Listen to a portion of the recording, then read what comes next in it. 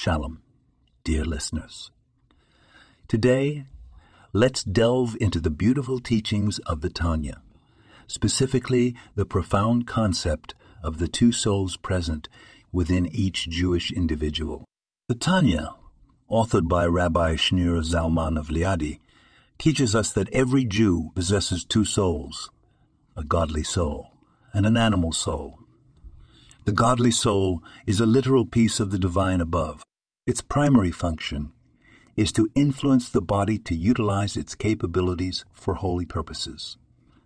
It seeks to connect with its source, aspiring to transcend the confines of the physical world. On the other hand, the animal soul is driven by self-centered desires. It seeks physical pleasure and satisfaction. It is not intrinsically evil, but its impulses, if left unchecked, can lead us astray. The essence of our spiritual struggle is the constant battle between these two souls, each vying for control over the individual's mind and heart.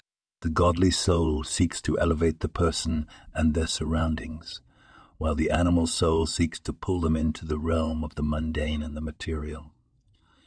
Yet, it's important to understand that the animal soul is not our enemy. Rather, it serves a crucial role in our divine mission.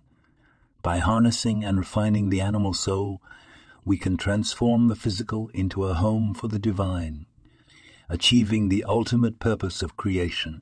As we navigate our daily lives, let's strive to lead with our godly soul, turning every action into an opportunity for holiness, while also respecting and refining our animal soul. This podcast was produced and sponsored by Daniel Oronoff.